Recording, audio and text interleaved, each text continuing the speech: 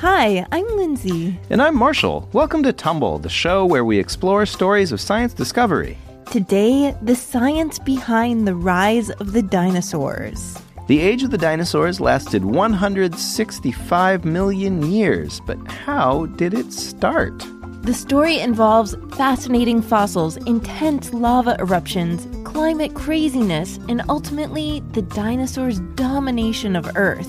We're going to find out what happened and how scientists discovered it all. We have 2 dino-related questions for today's episode.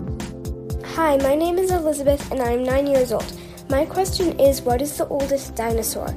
I think that scientists might try to find the answer to my question by using fossils.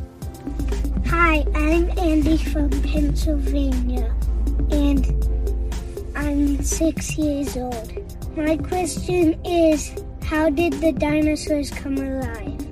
I think they came alive from the first animals, and I think scientists can find fossil evidence. Thank you.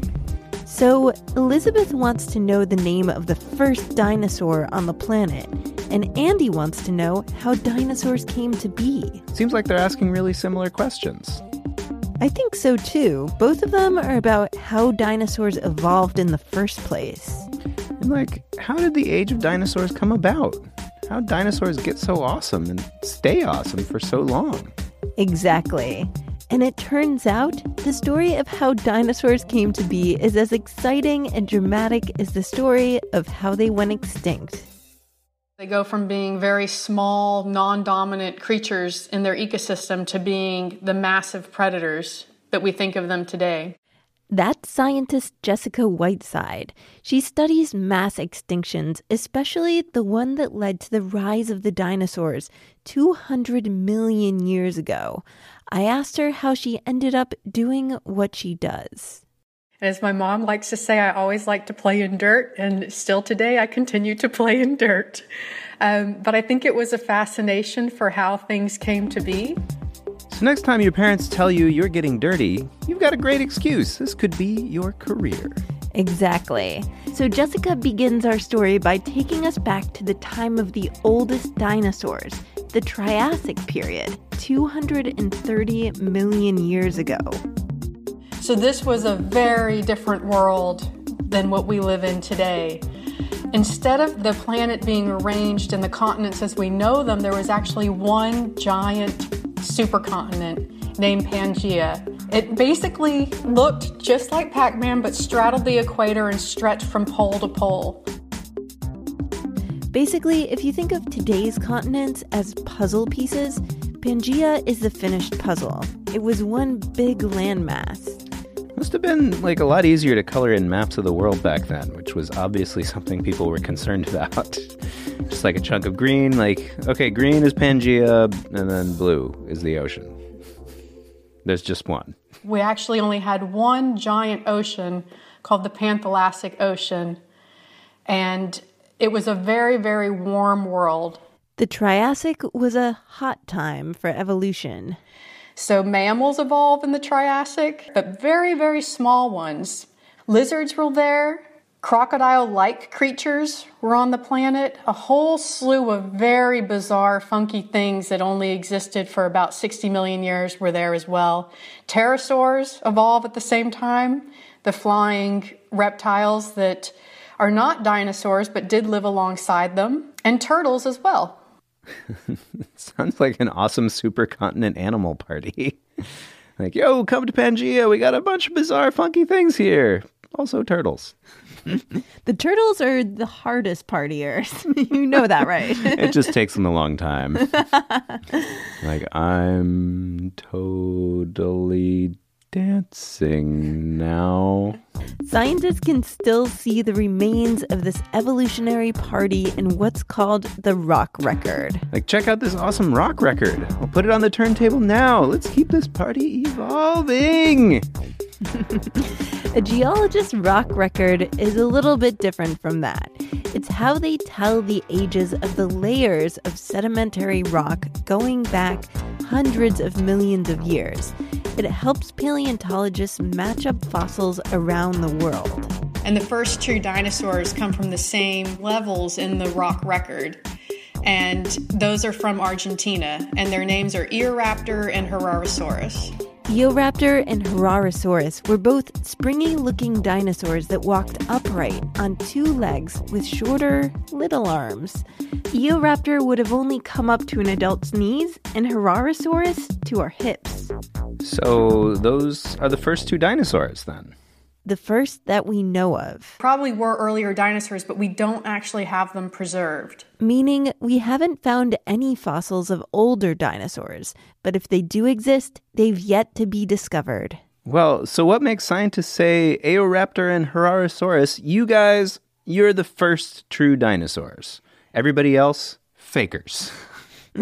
Well, they both have a special feature in their skeletons that scientists have decided makes a dinosaur a dinosaur. So it has a hole in its hip socket. It has a ball shape on its femur that allows for attachment so that it can stand more upright. And it has pieces of its skeleton that are fused together that allow for that upright stance. So that's it? Just a hole in the hip socket, a couple merged backbone pieces that makes a dinosaur a dinosaur? Yep, so it can stand upright. That doesn't mean that all dinosaurs walked on 2 feet. There's obviously a lot that walked on 4. But what it does is helps them get their feet underneath them rather than sprawling out to the side like crocodiles and lizards. But what about like fearsome jaws and treacherous claws and like cool spikes on their tails? No, it's all in that piece of the anatomy. Scientists trace the origins of the dinosaurs back through fossil skeletons to animals with hip sockets that look like they're just about to start having a hole. Like the evolution of springing a leak in your hip bone just takes hundreds of millions of years. Apparently, that was a successful trait. After Eoraptor and Herrerasaurus show up, paleontologists can see more and more dinosaurs appearing over the next 35 million years. More dinosaurs! Woo, dinosaur party's gotten started. There's lots of new species evolving and everything is great. But then something really big changes the world forever. We talked about the Triassic being a weird and wonderful world, that all the continents were joined together into the supercontinent Pangaea. But at the end Triassic, it starts rifting apart. If you think of baseball seams on a baseball ripping apart, it literally, the continent rips apart and the Atlantic begins to open. What's actually causing that are these massive lava eruptions, which are huge cracks that go deep, deep into the earth. Wow. So, like, the Earth just opens up and spews molten rock. Like, yeah, I guess you wouldn't want to be near that. We can see the remains of these lava eruptions today in the form of lava rocks. And we can tell when they happened thanks to radioactive elements that set a chemical timestamp on them. Put together, the eruptions covered an area larger than the continental U.S. Whoa, that is enormous. These massive volcanic eruptions threw up all kinds of gases from deep, deep within the Earth's interior into the atmosphere. These gases made the climate go totally haywire. And it's a combination, a double whammy of it being hot for a long, long time following that kills plants and other life forms. Carbon dioxide and methane gas made it hot, and sulfur gases made it cold. So there could have even been freezing temperatures in the tropical regions, which is not something we would ever associate with today's world. It got really cold, but only for brief snapshots of time throughout the million years that it took for all these lava eruptions to happen. So that's just nuts. Like, 1 million years of lava eruptions with flashes of cold spells? Like, who wants to live in that? We don't know how many animals actually wanted to live in that. There was but no we polling can say data. that very few actually did. Scientists estimate that around half of life on Earth went extinct, including the ones at the top of the food chain. So in the late Triassic, the major predators were the crocodile-like creatures. But at this mass extinction event, those scaly creatures could not withstand the cold temperatures. All the crocodile-like creatures except the actual crocodile and the alligator went extinct. And that gave the dinosaurs the opening they didn't know they'd been waiting for. And so when the crocodile-line creatures go extinct, well, dinosaurs, they basically end up with their competitors extinct, and they grow to tremendous sizes and spread out throughout the world. So after the extinction event, the dinosaurs look around, see literally nothing big enough to challenge them, and think, now's our time. When dinosaurs took crocodiles' place as the top predator on the planet, they could afford to evolve bigger and heavier. And we know that mainly from the footprint record. There are thousands and thousands of footprints along the coast of eastern North America. Scientists match these dinosaur footprints to dinosaur skeletons and then use chemical methods to date them or find out how old they are. Not like go out to the movies with the fossils. Have them over for some dinner.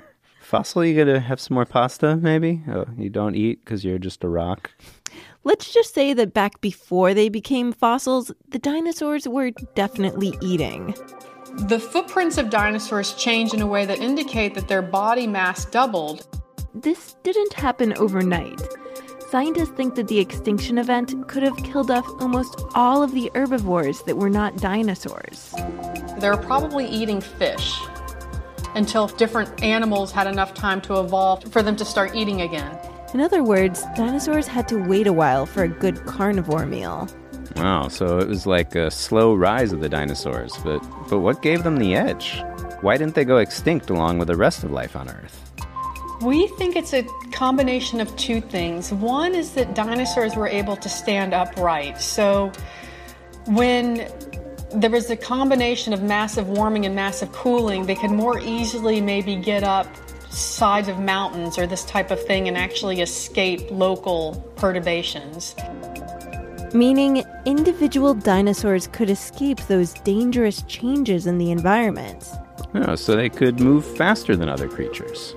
The second, and I think the most important, is that every major type of dinosaur we know in its juvenile or if it's in its infant form had feathers. And not necessarily the flat feathers that we talked about for flight, but feathers that were a downy, insulating one to keep them warm. That's something that their scaly competitors did not have. So dinosaur feathers were like the essential outdoor gear of the extinction event. So these cooling times that happen, crocodiles would not have been able to survive without a jacket, so to speak. But the insulation provided by feathers possibly allowed the dinosaurs to win the extinction lottery at this interval because that warmth was punctuated by brief times of super cold temperatures. Man, that's incredible. So dinosaurs just happen to have these two traits, like feathers and a hip socket with a hole in it. That's all they had to put in their bag to survive the trip. It's not what you would think of packing to 1 million years of lava eruptions, but evolution works in odd ways. It happened to favor the dinosaurs. They were lucky. And so are we, because dinosaurs are awesome, and we get to look at them now. Yes. Well, they're bones. Birds, Marshall, they're birds. All right, so we get to see grackles outside our window and think, awesome dinosaur. But to go back to Elizabeth and Andy, do we know this whole story about the rise of dinosaurs because of fossils? Like, are they right? They are, but it's not just fossils like bones. The story of the evolution and rise of dinosaurs is one that's not just based on the skeletons. It's based on these other chemical fossils, molecular fossils that tell us about the climate. These molecular fossils are found in the rock record that we mentioned earlier. They're tiny, but they're full of clues about the climate and the environment. Jessica's job is to find out what they mean. It's based on looking at other types of rock that tell us about the conditions at that time that all influence the dinosaurs themselves. So you find yourself borrowing a little bit from chemistry, borrowing a little bit from biology, maybe some from physics or math. Paleontologists are using all the tools they have to fill in the details and round out the story behind the rise of the dinosaurs. The story Jessica just told us is what we know so far. There's lots more fossil clues out there. So there's lots more waiting to be discovered.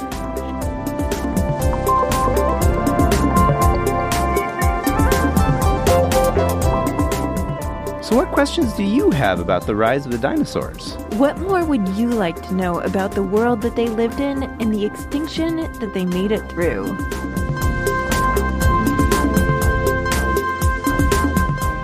Thanks to Dr. Jessica Whiteside, Associate Professor of Ocean and Earth Science at the University of Southampton. And thanks to Elizabeth and Andy for sending their great dinosaur questions. We will have more from our interview with Jessica in a special bonus episode for our patrons. You'll learn all about a really weird fossil creature that scientists believe dinosaurs evolved from. Just pledge $1 a month to support Tumble at patreon.com/TumblePodcast. We also have resources to learn more about the rise of the dinosaurs on our website at sciencepodcastforkids.com. Sarah Lentz is our head of partnerships. I'm Lindsay Patterson, and I wrote and produced this show. And I'm Marshall Escamilla, and I wrote all of the music. Thanks for listening, and stay tuned for more stories of science discovery.